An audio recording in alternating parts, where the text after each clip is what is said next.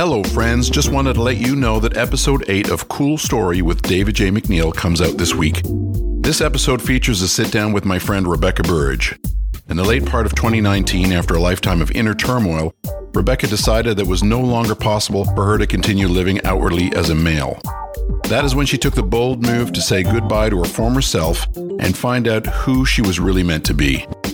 In this episode, we discuss many aspects of Rebecca's journey, including what it was like to choose her new name and the awkwardness of taking ownership of it. And I guess it doesn't really become real until you start hearing people use your name on a regular basis, and then you're like, that's me.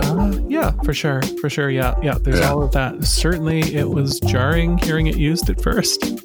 Yeah. And I was like, who's that? Oh, yeah, crap, that's me. Right, exactly. Okay. I better respond like that's always been my name. Otherwise, people are going to see through my charade.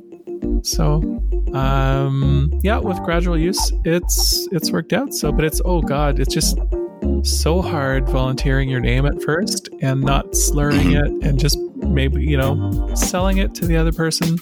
For the first few times, I would just be like, my tongue became mush in my mouth when I'd say, I'm Barb Black, or whatever.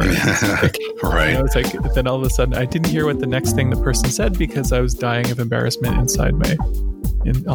So, it's all, we didn't get to choose our names when we were born, but those names became us anyway, for the most part. At least for your well-adjusted, happy in their gender kind of person, you would never dream of changing your first name. At least, once, maybe as you're a kid, you wanted to be called something else. But so I figured, why can't whatever name I choose become me with enough time and practice? So come back for episode 8 of Cool Story with David J. McNeil to hear more of my chat with Rebecca Burridge.